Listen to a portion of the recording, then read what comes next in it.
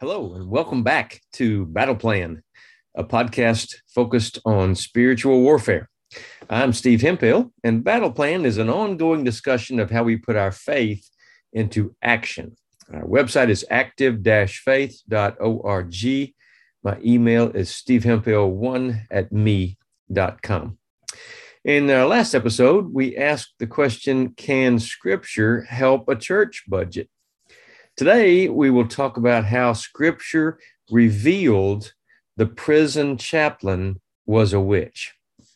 Revelation 21:8 NLT says, "But cowards, unbelievers, the corrupt, murderers, the immoral, those who practice witchcraft, idol worshipers, and all liars, their fate is in the fiery lake of burning sulfur.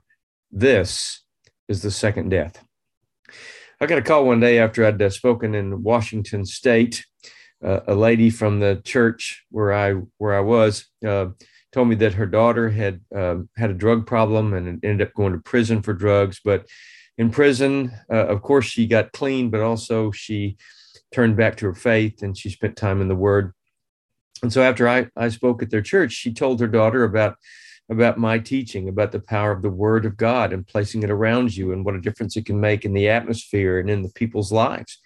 So she decided to put little scriptures on sticky notes, small pieces of paper, and she put them in the four corners, first of all, of her jail cell.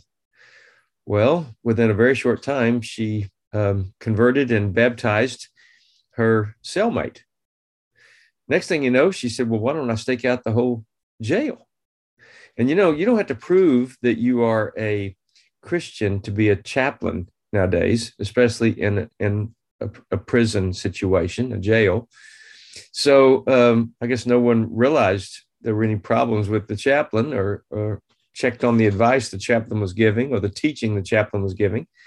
But this inmate staked the whole facility out. And immediately it became apparent that the chaplain in this state jail in Washington State was a witch. And it's not, I don't think that she was fired because she was a witch, but things were revealed about her life and her job that put her in a bad light and caused her to get fired.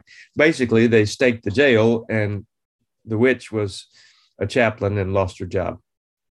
Folks, you just can't make this stuff up. So in light of today's thoughts, let me suggest part of your personal battle plan might be to be aware that practicing witchcraft or consulting a palm reader or medium is forbidden by God. Stay away from this stuff. Maybe you could pray like this: "Lord, deliver our church and our city from all witchcraft in all forms. I bind all witches in our area in Jesus' name and command by the blood of Jesus that all witchcraft demons be put in chains in the pit until judgment, and that no other similar demons can take their places in Jesus' name." I'll see you next time on Battle Plan, and we'll ask the question, can a symbol on a vase bring evil? Don't miss this episode. And let me remind you to keep praying because prayer works. God loves you, and I love you. Have a great day.